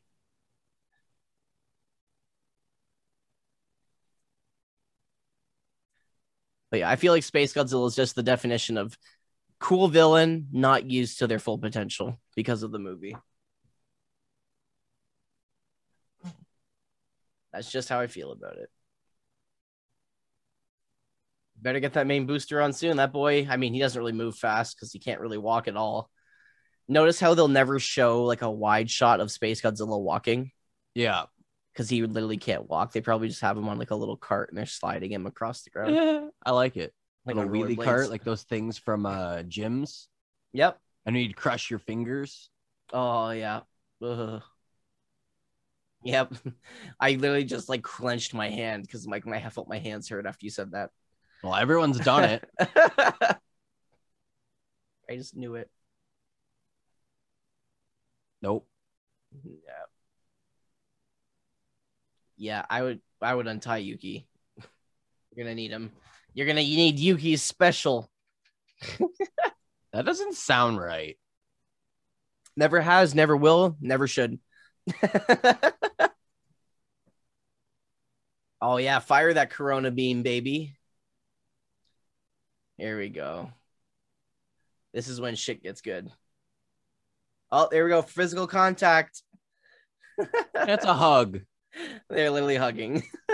They're dancing. Hi. Maybe that's the other reason Godzilla versus Destoroyah does so well too, because what did it have to compete with? This movie. Yeah. That's it. Like even Godzilla versus Biollante had to compete with 1984, which was the first time he was taken seriously. Oh, here we get some carry shit. Like Space I like Godzilla's the design and everything, and I like the concept. Just this movie is not that good. No, and it's very popularly known as the like black sheep or the the standout in a bad way of the Godzilla Heisei series. Because if you really think about it, the series so far has been really good. 1984, good film. Godzilla versus Biollante, great film. Godzilla versus King Ghidorah, super weird but super fun film. Like it was a good time, and it has Ghidorah. You battle Mothra and Godzilla, battle for Earth. Cool film, great ending fight, cool Batra design. Mothra kind of gets more stakes in the series. Then we got Godzilla versus Mechagodzilla. We got the new Mechagodzilla design. You get a better little Godzilla. You have tons of cool things coming on. You get the introduction of G-Force. Good film. Godzilla gets a new power. Then you get this. You aren't wrong. You aren't wrong. It's kind of the downgrade in a way. So I wonder if this movie's been going on forever. Yeah, the pacing is bad, and I think a lot of it has to do with the director. This is the only time he really directed a movie, and I feel like he really didn't know what he was doing. Just was not the best. Like I feel like they shot so much footage, and then they were just trying to put it all in. Yeah, That's kind of how it feels. And they were just making up plots as they went. Yeah, like they had all of it and they were like, man, this is a good idea. This is a good idea. And then when they went to put it all together, they were like, fuck, this doesn't fit to get it together. We just kind of got to, add each one and hopefully cut out half of it and then just, go from there. Exactly. Like, and the main reason, Tako Akawara, who directed Godzilla versus Mothra in the Heisei series, he directed the last film, and he directs Godzilla versus Destoroyah as well. And those movies are great. Like, he does a great job. The reason he didn't direct this movie was because he was directing Orochi, the 8-headed dragon. So again, it makes me want to watch that movie because in a ways that film didn't do well and it fucked up a lot of potential greatness that could have been in the Godzilla series. So I want to see if it was worth it getting made. They really mess up all this stuff. Was it really worth it? I bet you fucking Okawara was like, yeah, I dodged a bullet not doing this film. So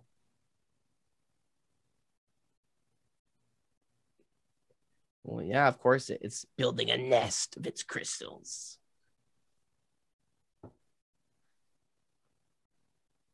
There you go. See, this is another kind of cool thing about Mogura is like kind of like in Godzilla versus Mechagodzilla 2, the last one we watched, they had the Garuda, which was the other thing that attached to Mechagodzilla and made it Super Mechagodzilla. Yeah. This one can kind of separate into two forms as well, which is kind of like lazy because you're like, yeah, you just did that in the last film. But all this is cool. So all the crystals he picks up, he just hails down like giant spikes now at Godzilla. Manages not to hit him. Concept. But it is cool. Even though his aim is like a clone trooper. Yeah. Oh, there we go. There he gets a couple hits. Shoots them at him like bullets. Which, I mean, if you played Godzilla Saves the Earth, anyone who's watching, if you played any of the Pipeworks Godzilla games, Space Godzilla is one of the cool standout characters because rather than just a button mashing fighter, you actually have to make towers come up out of the ground that power you, and you can use them as weapons. And he's more of a defense character. So it was cool that they incorporated that. This Godzilla was just made for video games and toys. I'm convinced. I'm okay with it because I like this design. It's one of the few Space Godzillas that I don't have a figure of. So I would kind of looks like a turkey. Like a flying robot Primantis turkey. Robot turkey mole. There you go. Mogura is actually just a mole, a turkey, a robot, and a praying mantis fused together. What is this? Pokemon? Gotta catch them all. Gotta catch them all. Gotta catch them all. In this movie's case, though, it's more like I got to avoid them all.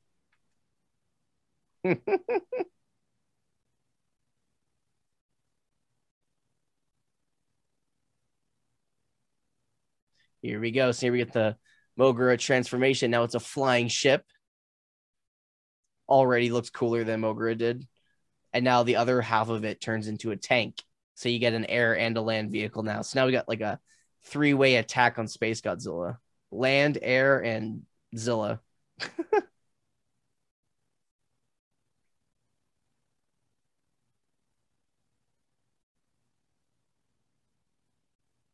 Yeah, you better let them through.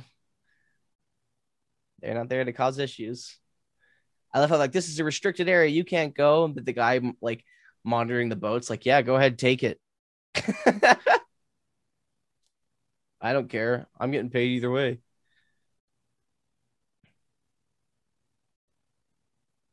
I like how he kind of has a shield to reflect Godzilla's blast, and it's like the drawn in kind of special effect of like crystals. And it comes up here in front of him like a crystal shield. Like that's a nice touch. Falcon to Mogura, over. You can call me Falcon instead of Nighthawk.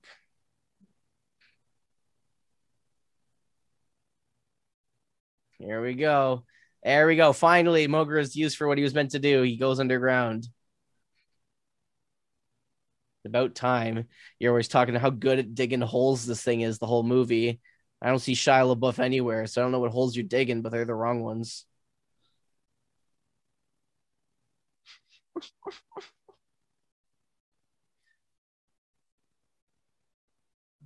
I love that movie. I want to watch that now. It's a great film. I always forget that Sigourney Weaver is the warden. Yeah, yeah. I always forget that. I'm like, God damn, it was Sigourney too. Badass bitch.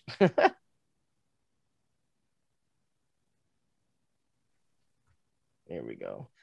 I do like that classic. I feel like that was like coined by the Godzilla films, that angle where it's like flying a cam straight, and then as it gets close to the monsters, it's like a first person cam of the jet, and it kind of turns off to the side and pans and tilts. I like that shot. It's a really cool shot. They used it to my knowledge, they used it first in Biollante in the water scenes, and they kind of used it in every single Heisei movie since. I really enjoy it a lot. It's a cool shot. Kind of makes you feel like you're in the fight, and also gives the monsters mass as well. Here we go. Emerges right into a building. Yeah, with all this stuff flying everywhere. Yeah, exactly. I mean, at one point, America did try to get a 3D Godzilla film off the ground. And even more ironically, as you remember, your favorite director, not Yoshimitsu Banno, who did Godzilla vs. Hedorah, lately, like the Godzilla 2014 movie, the legendary one, so the good American remake, originally he was trying to pitch an idea to put a Godzilla short film in IMAX and make it 3D, and that was kind of what he was originally trying to get off the ground. But that eventually that kind of snowballed and turned into Godzilla 2014. So without wanting a 3D Godzilla, we would have never gotten the legendary MonsterVerse, which, I mean, I like it a lot. It's good. And I prefer these movies more, but without those films, Godzilla would not be nearly as popular as it is now. And a lot of listeners who might be listening right now may have never been introduced to Godzilla, because that's like the main outlet for a lot of the newer generation of kids who don't know anything about Godzilla.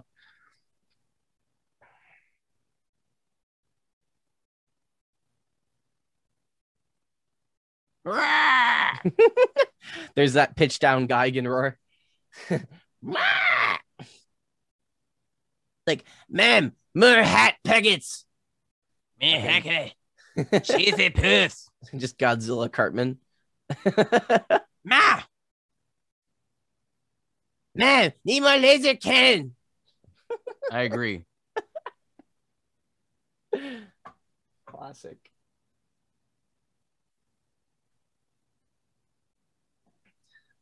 Oh, I'm so excited. See what I mean, though? That's my problem with this movie. I'm sitting here watching. I'm like, yeah, it's good. But all I'm thinking about is, wow, I can't wait till the next one. This is that. I think I nailed it perfectly when I was saying, like, this movie is the definition of waiting online to get on a roller coaster at a theme park. This whole movie is just waiting in line. You know, they have some of the cool stuff while you're waiting in line to keep you entertained, like the water spraying or the TV or some kind of interactive thing while you're waiting in line. And then you just wait till you get to the roller coaster, and then Destroya is the roller coaster. That's just the way it is. And I don't mean to get you excited, but as you know, one of Josh's favorite characters in the Godzilla series, Hito Hirata, who plays Eye Patch Man, Dr. Serizawa in the originals, in the very first one. And he played in many roles all the way through the movies as Eye Patch Man. He passed away in 1983, 84, before the release of that film. But in some means, in some way, he is in the next film. Get excited. How? You're just going to have to wait and find out. But he plays a pretty important role in the next film, so. Which just makes it that much better. Like, the next film is the perfect cultivation of everything we've seen coming up to this moment. Like, it's just a true love letter to Godzilla fans. And all the films it borrows from and kind of mimics are all movies that I grew up watching, were part of my generation. So, like, I very much love everything they do in that movie.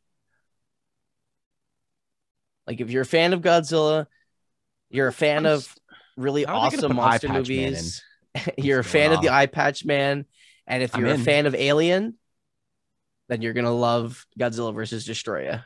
I bet, man. Exactly. Oh, here we go. Here we get a tag team. This shot often reminds me a lot of when Godzilla and King Shizar fight Mechagodzilla from either side. Except for Space Godzilla can't turn around and take two at once with a spinning head because he's not that cool. So Mogra just stands there and be's useless while Godzilla kicks his ass.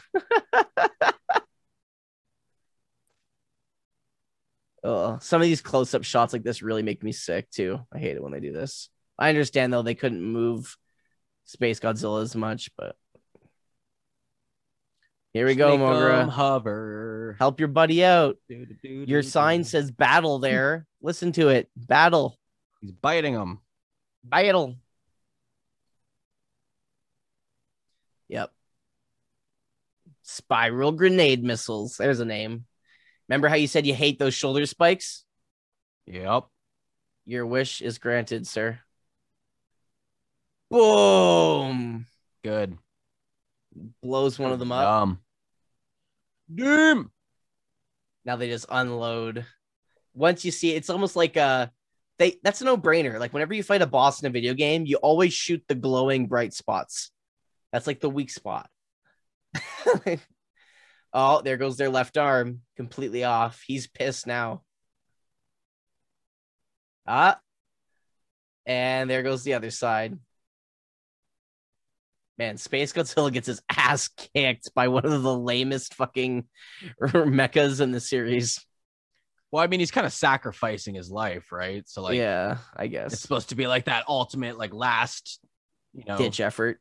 Yes, exactly. Now their sign says danger, danger. Not battling. Not battled. Yes, danger. Very much danger. Run away. I don't know if we mentioned, but I like that scene when they whipped him, that Space Godzilla literally took the huge spike on his tail and just impaled Mogra and whipped him.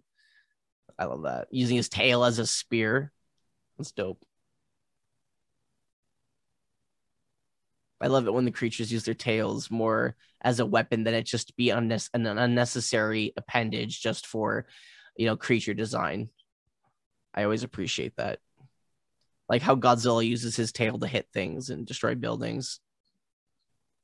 Because in the first couple of movies, it was like, well, why does he have it? And you're like, oh, that's why. Because he uses it 4 movies later. Waste. I will say one thing, though. The sets inside Mogra here look great. Yeah, I'd have to agree. Like the button systems, all the mechanics, like it looks good. I think where this movie fails is its CGI and certain practical effects just don't work. That's the only things. I like how he's going to take him out with a rocket launcher, just like our other character in Biollante took out Godzilla, or tried to, with the rocket launcher. I'm drawing a blank on his name now. I got to figure out what that character's name was because he was awesome. He's like the one guy to talk shit to Godzilla. It was awesome. In the English version, he was like, stick to smoking. And then in the Japanese version, he's like saying that, like, it's much better to take it anally than orally, essentially. And his character's name was, I'm going to kick myself as soon as I see it and be like, oh, duh, it was him. Oh, Goro Gondo. That's it. How I could not remember that, I don't know. It's an easy name to remember. Goro Gondo is the character, which is really cool. We actually get to see him one more time in our one guest we had, Taylor, in his favorite movie, Godzilla Tokyo SOS. He plays the political commentator. Oh, okay. So he'll make a cool surprise cameo as a different character. Unfortunately, another Godzilla actor who is no longer with us. He passed away in 2008. Damn shame. It's okay, because you know who's still kicking?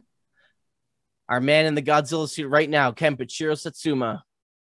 The one, the only, the living legend. Unfortunately, we lost Nakajima in 2018, I believe. R.I.P. Which is our original Godzilla, the one who started it all. The man, the legend, who pretty much, in my eyes, yes, Tanaka and Ishiro Honda invented Godzilla and did the design, but I don't think it would have ever been what it was if you didn't have someone like Nakajima willing to put in the effort to be in the Godzilla suit and actually make it what it was. Oh, 1,000%. Because like he totally perfected the whole movement of Godzilla and made him what he was today. Definitely. Yeah. And it was 2017, August 7th, 2017, when Nakajima passed away. God, that man's awesome. I implore you, I challenge you, anyone who's listening, find me a picture of Haruo Nakajima where he isn't smiling. It's impossible. That man was one of the happiest people. Like, it's just impossible. Like, just a list of all the creatures he's played as a kind of a throwback. He played Mogura in the Mysterians, so the original Mogira. He played Godzilla, Invisible Man, Akita. He played the Mega Nulon, Rodan. So the Mega Nulon and Rodan in Rodan. He played Varan, which we'll get to. That's another Toho movie. He played the Mothra larva, Maguma, Mentagano, Baragon, King Kong, and King Kong Escapes. He played Griffin, the Gyra, the Giant Rat, Batman, and Gazora. And those are just like, and then he has numerous other bit parts he's done. Crazy. That's just all like the notable roles, right? That's a lot of roles. Yeah. I love how Space Godzilla's at this point, like you're done for, bro. Just lay down and take it. You got no spikes. Godzilla's kicking your ass. You're done for, bro. Oh, that blow is intense. He just like completely obliterated his upper shoulder and collarbone.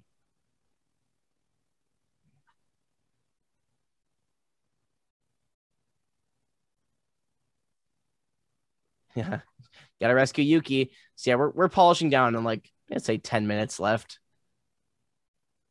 So we're getting there. We're getting there. So I mean, now that we're getting to the end, Josh, how do you feel about this movie? What do you think? Meh. Yeah, it's meh, right? Okay, definitely so like, not up to well, par like you were saying though, like if you took out like half hour of this movie, that was unnecessary. Like if we literally cut the first part and then entered into the second part, I would have been still into it. I got bored a while ago. Just not even gonna lie on that one. And just even I like the fight scene, but I got bored. I'm over it. Yeah, exactly. And just to further prove that, even as someone who watches Godzilla a lot, like obviously me, to prep for this this episode, I watched this movie, like tried to get through it at least once. I ended up sitting down like 4 or 5 times because I just couldn't get through the whole film in one sitting because I just didn't want to watch it. That's just finding myself hard to focus on one thing. So it's like when they fight, I'm like, yeah, this is good. And then the other parts, I'm like, I don't really care about this. Is the perfect and pivotal example of what I would show someone who's going to film school about a great plot, a great idea, great actors, great creature design, great story, bad director. What a director really does to a movie. Because, you know, everyone's like, oh, a director just sits there and tells people what to do. Yeah, but there's a reason they tell people to, because they know what they're doing. If you don't know what they're doing, this is what you end up with. Like, you've got great people, great money, a great studio, a great story, great setup. But because the direction was pointed in the wrong way, you lose your pacing of the film. You get bored. Not a lot of things line up and make sense. You just aren't as interested because it lacks a feeling or like a stereotype or an idea. It's just messy, you know?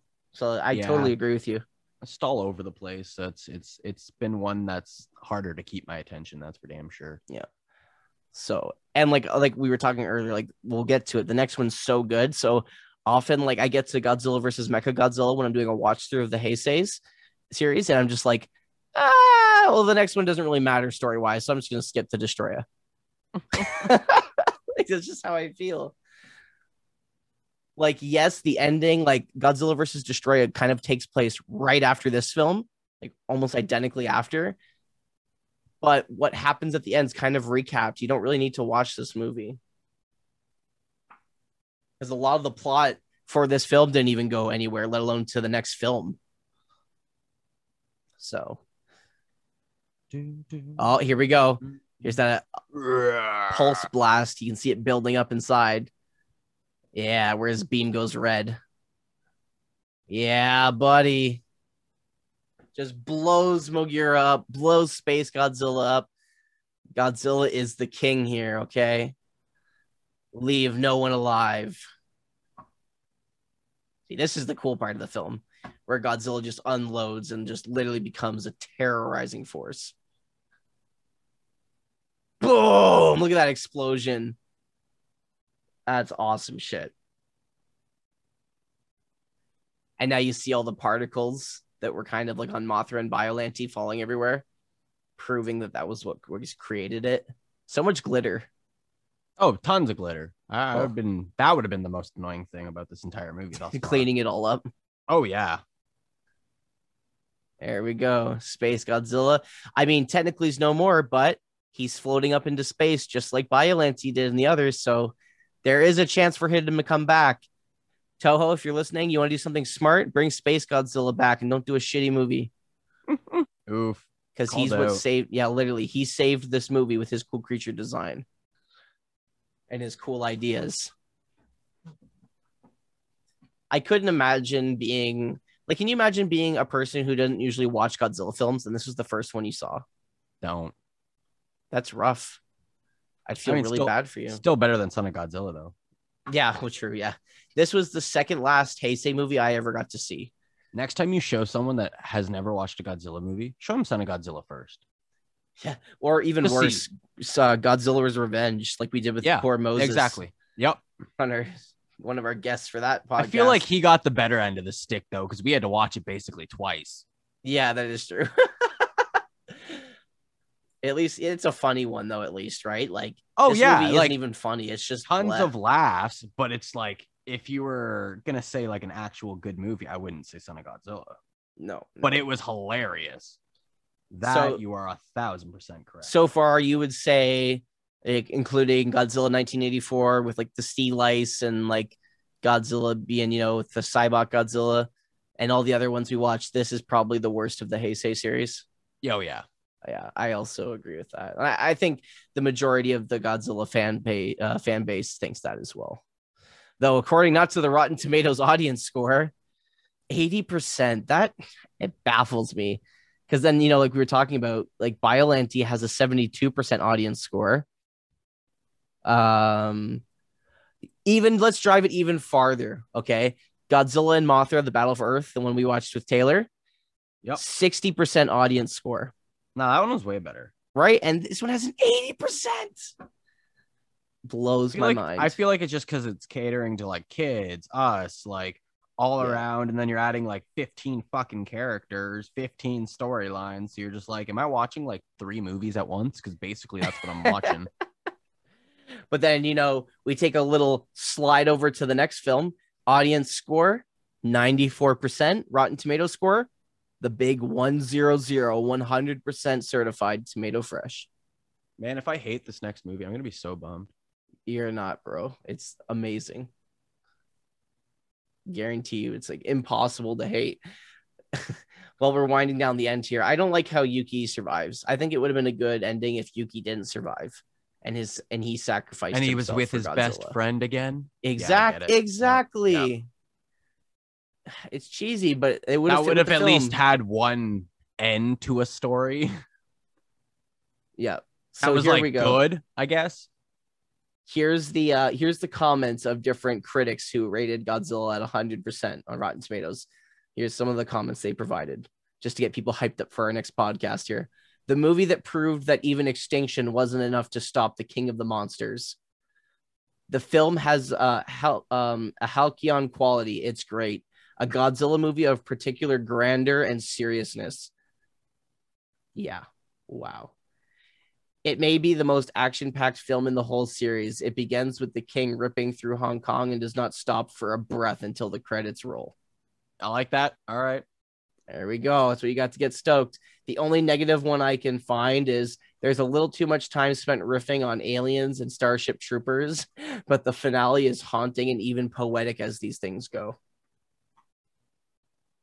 But I like aliens and I like Starship Troopers, so I'm down for it. That's the only negative review you can find about that goddamn movie. That Godzilla's going to go nap again. Yep. So it's important to realize, though, that he just used that pulse beam and like really used all of those, you know, he like overheated his body essentially to like max proportion. Hey, that and then hurt. she just magically takes the thing out of Godzilla. So was Miki controlling Godzilla the whole time? Dun, dun, dun. Like, I don't think so. So many missed opportunity. Guys, this film, it's the definition of a messy missed opportunity. It's still a decent Godzilla film, but it's not a good Heisei Godzilla film. Now I'd put it on the naysay. Yeah, you know the Heisei? Well, this is the naysay movie. That's right. And like I said, between Mechagodzilla's big rebound and big comeback in the series, and it's this movie sandwiched between that and the next film, this film just gets lost. Which, like we said, is a damn shame because Space Godzilla is a really sick character. So he just stands there and pretends to shoot him. And see, now Yuki's kind of stuck in the middle. Like, he never got what he wanted. He should have been the one to go. I'm just saying, it would have been a lot better with his best friend. Yep. Yeah, I'd have to agree. Continuity error. Mm-hmm. No, is it? Oh, see, and now he's gonna end up hooking up with his best friend's sister. I like it. Take me with you. That's me. That's our comic relief character from the whole film who didn't provide enough comic relief. He could have, but they didn't give him enough screen time. Like, he was funny in the beginning, you know, like, what are we digging these holes for? What are we doing here? It's hot. If we had the Mogira, we could have just had it dig holes. Like, he's almost like saying what we're thinking the whole time. Yep. And this guy was supposed to be the romantic counterpart to Miki Sagusa. And it just never works because he's not that lovable of a character. He's really forgettable. Like, he did nothing this whole movie.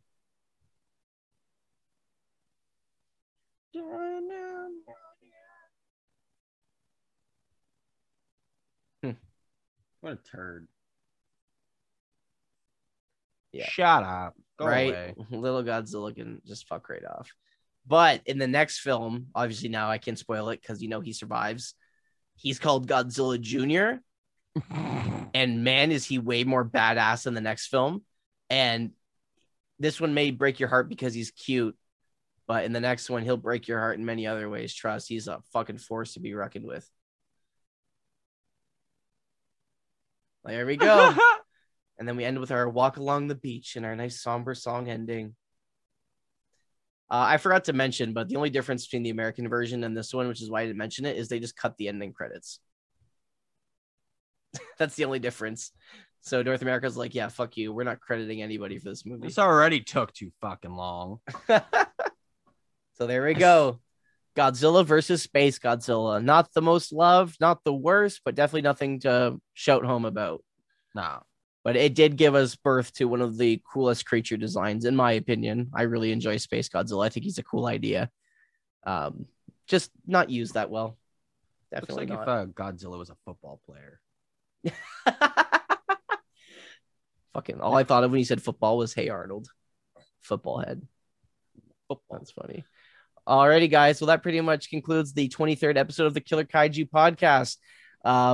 Chances are, if you check this out, but honestly, if I were me, I would have just waited for Godzilla versus Destroya. Just unless you really want to make fun of this film with us, then I totally get it. Because there was really nothing to shoot home about this film besides the cool creature design, the dope poster artwork, as always, for the Heisei films, and maybe the funny comedic elements like Yuki's special, which will forever go down in history as one of the funniest things named in these movies. But as always, folks, thank you so much for tuning in. If you have any other fun facts about the film that we didn't mention, feel free to leave them below in the comments on YouTube, or you can add us at Twitter at Killer Kaiju Cast, or email us personally, especially if you'd like to be a guest on the show. You just reach out to us at killerkaijupodcast@gmail.com. You can always hit us up there, or just send us a personal message on any of our social medias. We hope you guys enjoyed this. And you're definitely going to want to be here for the next two films, because we are doing Godzilla versus Destroya for our next Godzilla film, which is arguably one of the best in the entire Godzilla franchise. And also, we are doing Friday the 13th, Part 7, A New Blood. Carrie versus Jason. I am excited. It's going to be a good time. Until then, folks, thank you so much for supporting us. If you are on YouTube, it would mean the world to us just to drop a like and subscribe for any future content. And it really helps all the other Godzilla fans and other fans of the franchise see our content. And we can't wait to see you next time. Thank you guys. Have a great day, and we'll see you next time. Bye.